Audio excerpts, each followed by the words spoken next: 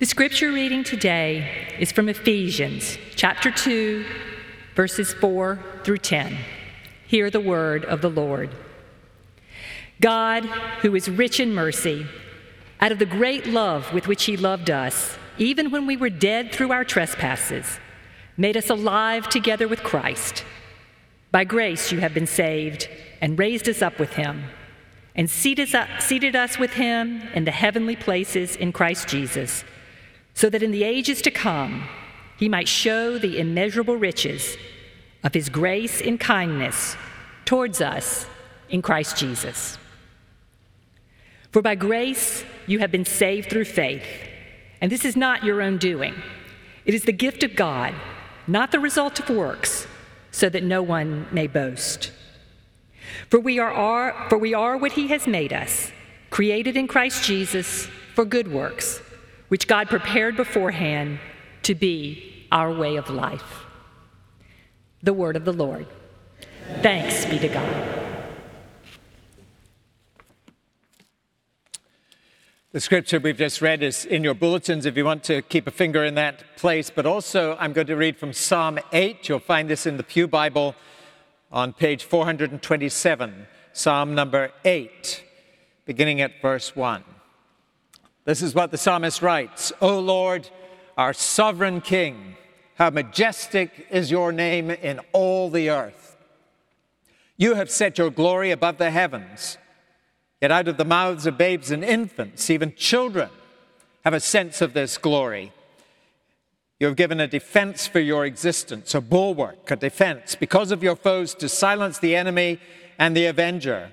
They can see your glory, even the children. When I look at your heavens, the work of your fingers, the moon and the stars that you have established, I cannot help but ask, what are humans that you are mindful of them? Mortals, that you care for them. Yet you have made them a little lower than God and crowned them with glory and honor. You have given them dominion over the work of your hands. You've put all things under their feet, all sheep and oxen, and also the beasts of the field, the birds of the air, the fish of the sea, whatever passes along the paths of the sea. O Lord, our sovereign King, how majestic is your name in all the earth. This too is the word of the Lord. Thanks be to God. Let us pray.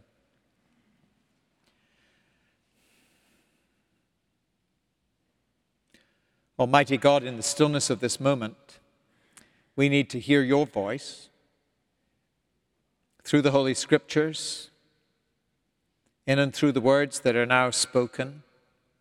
Breathe by your Spirit your true word into our lives that we may know life in the abundance for which we were created. Hear this our prayer. Amen.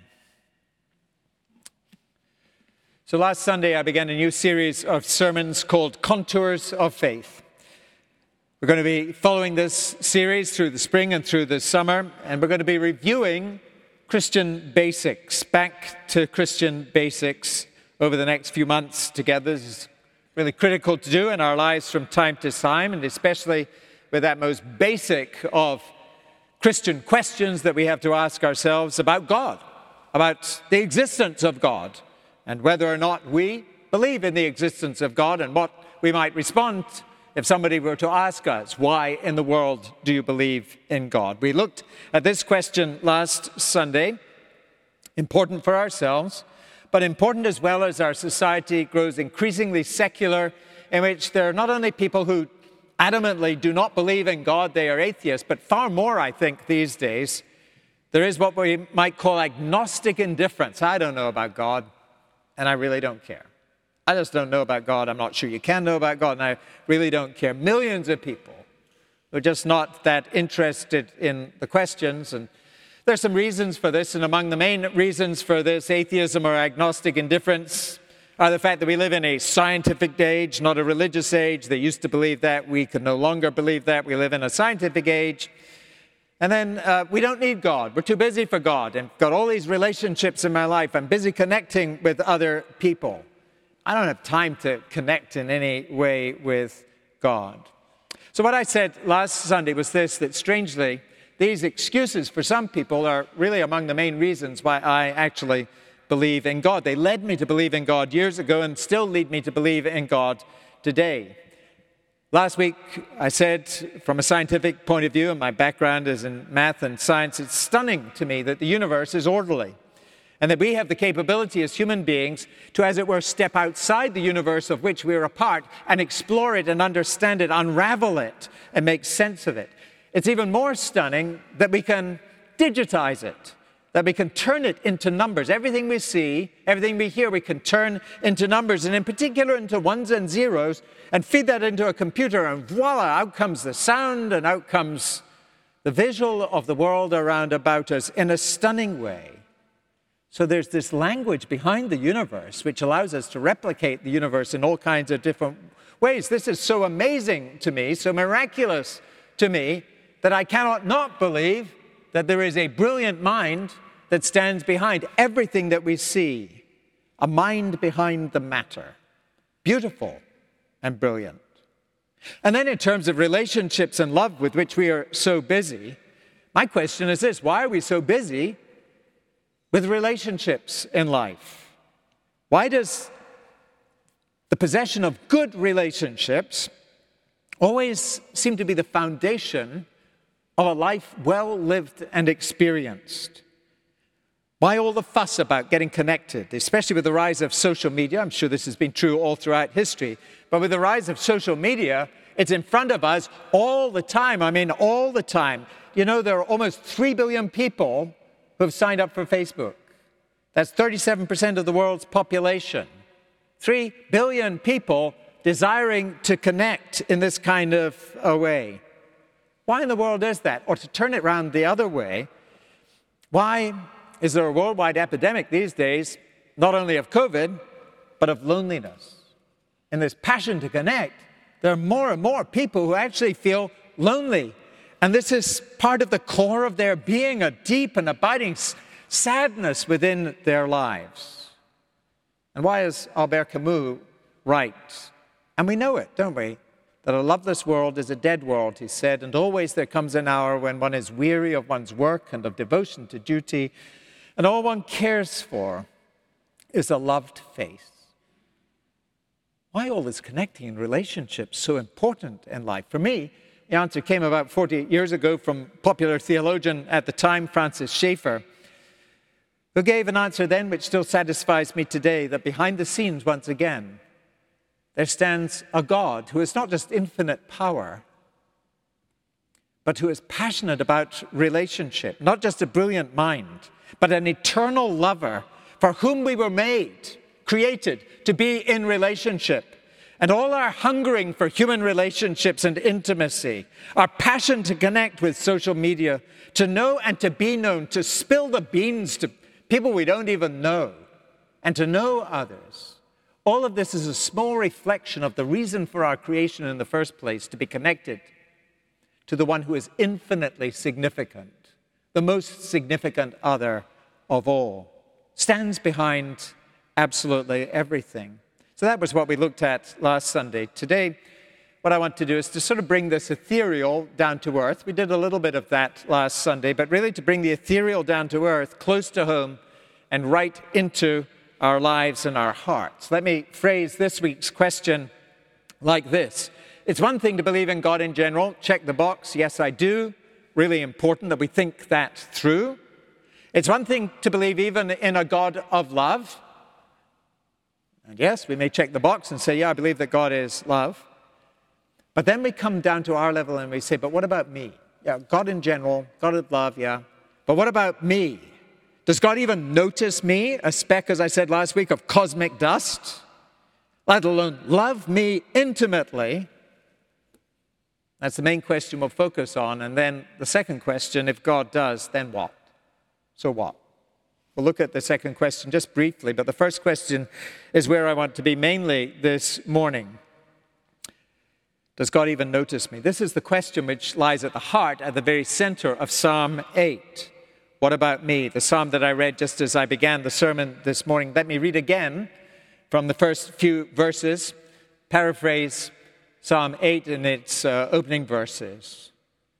So it goes like this: O Lord, our sovereign God, how majestic is your name in all the earth, yet you have set your glory above the heavens. I mean, the earth is wonderful enough, but when I look up to the sky, it's simply remarkable. And then above the heavens, the dome of the earth, there's more beyond.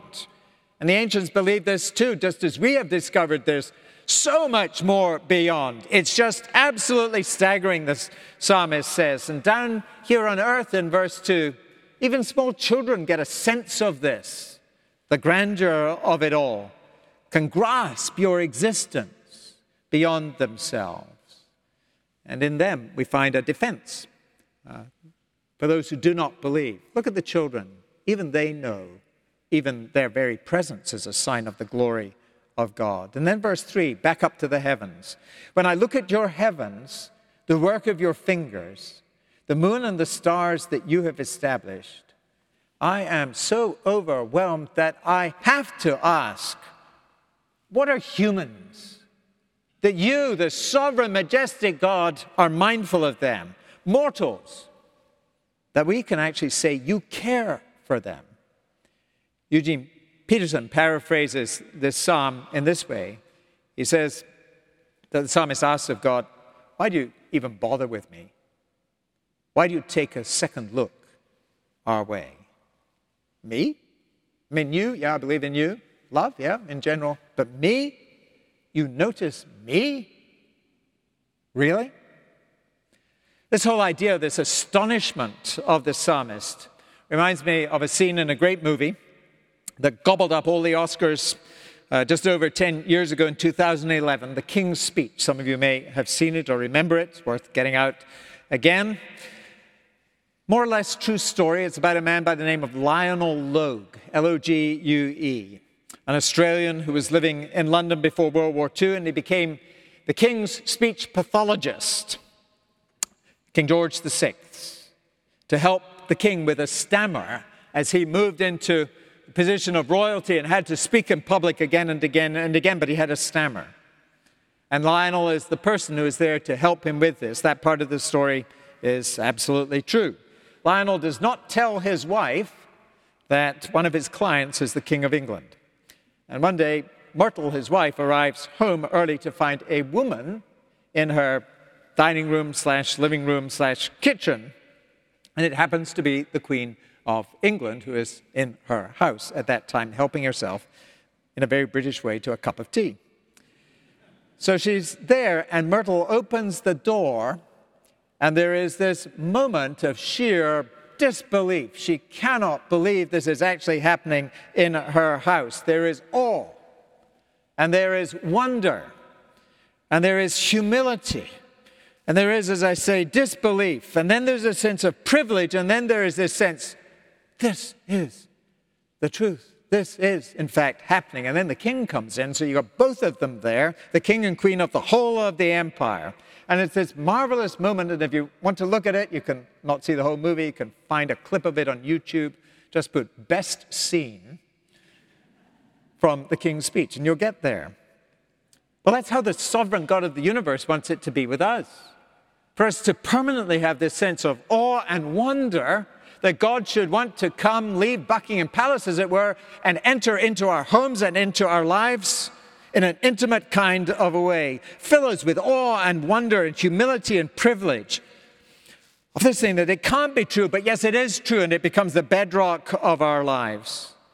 God wants us to know this intimacy, coupled with this sense of wonder all the days of our being. But we have to ask ourselves if this is actually really the truth. Yeah, God out there, God of love, yeah, I know all of that. But God in here with me, God really knows me? I mean, is this the case? So how can we know this? Well, I just want to share 3 thoughts today which might draw our attention to the reality of this intimacy that God, the sovereign God of the universe, wants to have with us. And then think just for a moment or two about some of the ramifications of that.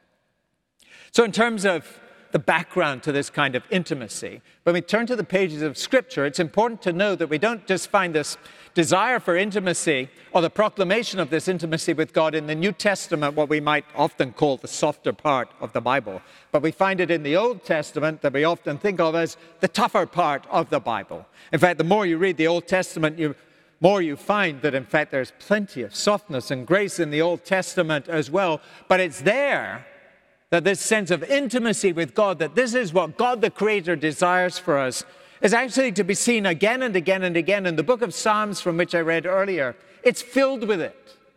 Filled with it. This is who God wants to be for you and me, intimate with us. There is no psalm for me which this is spelled out more clearly than Psalm 139. So this is going back thousands of years. And the psalmist in Psalm 139 says this, "O Lord, you have searched me and known me. You know when I sit down and when I rise. You discern my thoughts from far away. You search out my path and my lying down and are acquainted with all my ways. Even before a word is on my tongue, O Lord, you know it completely. You hem me in, behind and before. You lay your hand upon me." Can you feel that touch? Such knowledge is too wonderful for me. Kind of a Psalm 8 moment. And then later on in the Psalm, "For it was you who formed my inward parts. You knit me together in my mother's womb. I praise you, for I am fearfully and wonderfully made. In your book were written all the days that were formed for me, when none of them as yet existed." It's remarkable. It's intensely intimate, the love of the great God out there descending into my small life right here. So one of the things to keep in mind when we claim that this is the truth is that this is not just about Jesus-y and me sort of stuff. It goes way back in the teaching of Scripture that God longs to be intimately related to his people, the one who made us and knew about our existence from before we even entered this world. The second thing, though, is this, and it does bring us into the time of Jesus and into the New Testament, is that the story of Jesus is fundamentally about God wanting to be with us. The Christmas story is fundamentally about that, and therefore everything after that is fundamentally about what God does, not just about what God says. I want to be close to you. You need to believe this.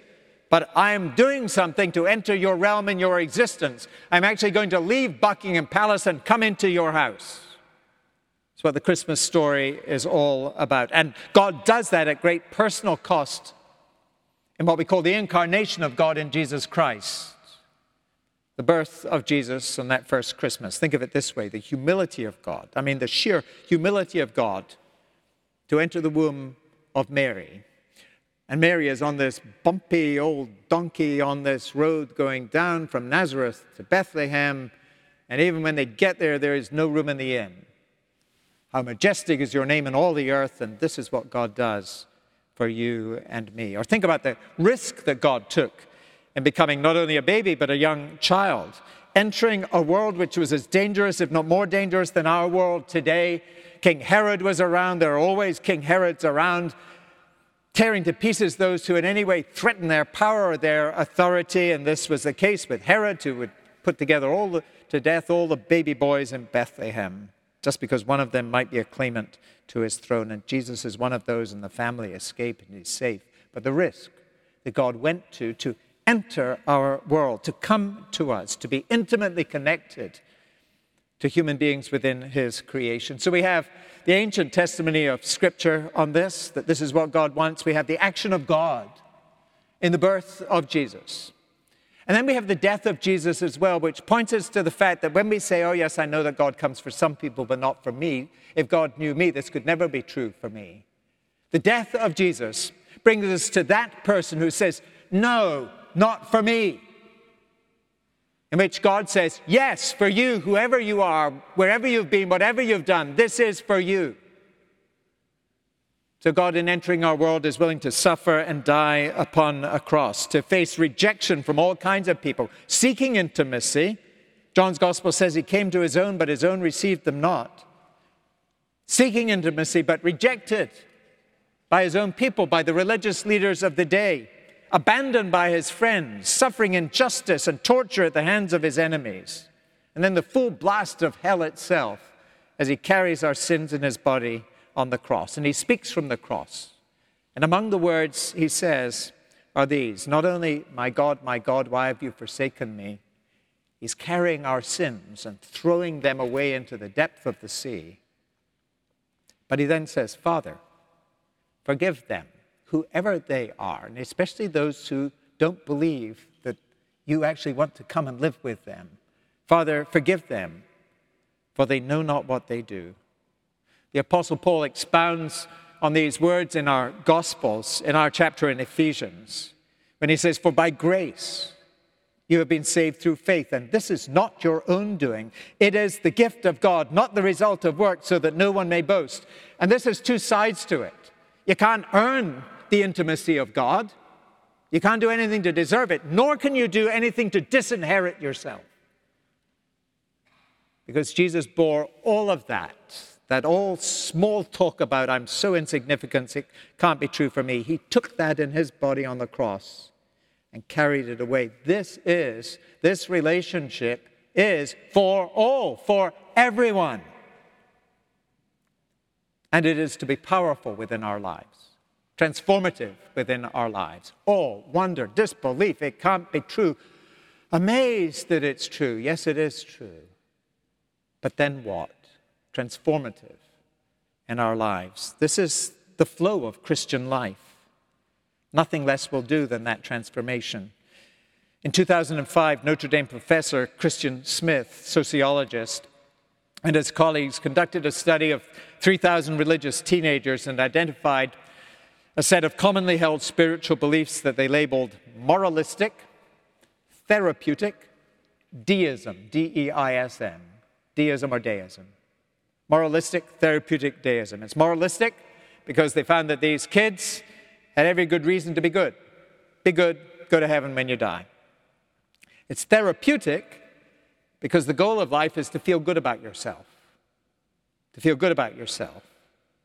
And it's deistic because, and this is what's really important, the God out there, the God of love out there, and they believed in a God of love out there, really doesn't spend any time interfering with your life. You just go on your old, merry old way until you need God. God is in your hip pocket. Pull God out whenever you need God.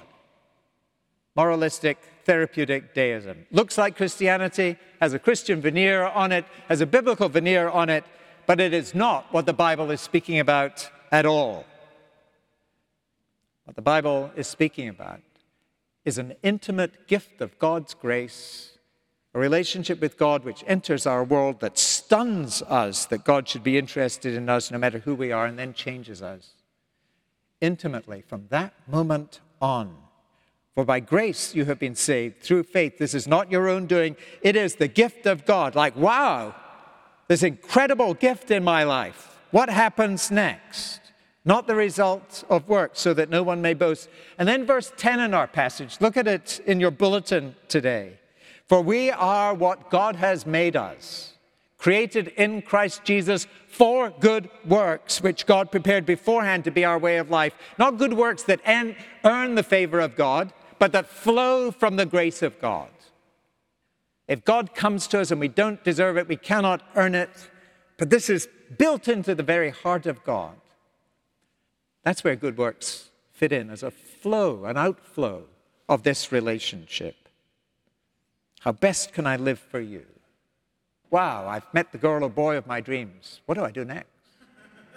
Wow, I've got the job that I've always wanted. Well, you don't just sit back and do nothing. Your life is transformed from that moment on.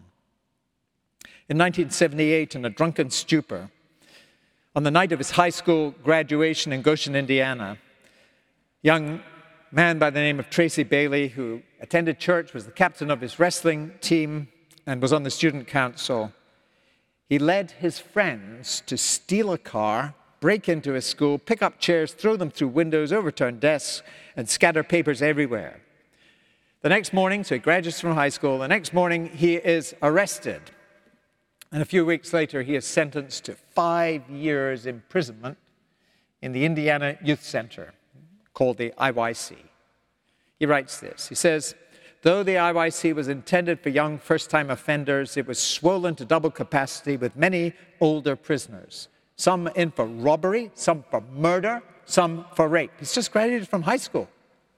The day I arrived, my head was shaved, I was sprayed down for lice and given a prison number. Empty hours became grueling weeks of nothingness. Then one morning I caught a glimpse of someone reflected in the mirror.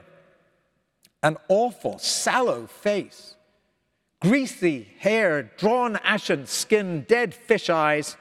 Who's in here with me, I thought. But then it sank in. It was me. I felt my arrogance drain from me. I knew the deadness I saw in the mirror threatened to reach all the way down through me. I collapsed in the cot and hung my head, not in shame, but in helplessness. And a sudden sense of humility. Then Tracy Bailey realized that actually somebody else was there in the room with him, intimately in the room there with him. He writes, now, rather than accuse God, I pleaded with God. God, I need help. I'm defeated without you. He writes, I don't know how long I prayed, but I do know that a terrible weight was lifted. And things began to change. 14 months later, Tracy was released, was able to get into college, earned a degree in science and math and education, became a teacher. And in 1993, 15 years after his graduation and his imprisonment, he found himself standing in the Rose Garden of the White House to receive the award as National Teacher of the Year. Grace transformed life. With me in that cell, no matter who I am or what I've done. May God give to us a Psalm 8 moment. When I look at your heavens, the work of your fingers, the moon and the stars that you have established. What are humans that you are mindful of them, mortals that you care for them? It can't be true, but it is. And it's for me. Or Ephesians 2. Let me throw in a name here. For by grace, Tracy Bailey has been saved through faith. And this was not his own doing. It was the gift of God, not the result of works, so that no one may boast. Nor was he disqualified from this because of his works. For Tracy Bailey became what God had made him to be, created in Christ Jesus for good works, which God prepared beforehand to be his way of life, and God wants to do that for you and me too. Let's pray. Holy God, fill us with a sense of awe and wonder that never leaves us by the power of your Spirit. And may it not just be a good feeling, though may it be a good feeling, but one that transforms us day by day through all eternity for our eternal joy and your glory. Amen.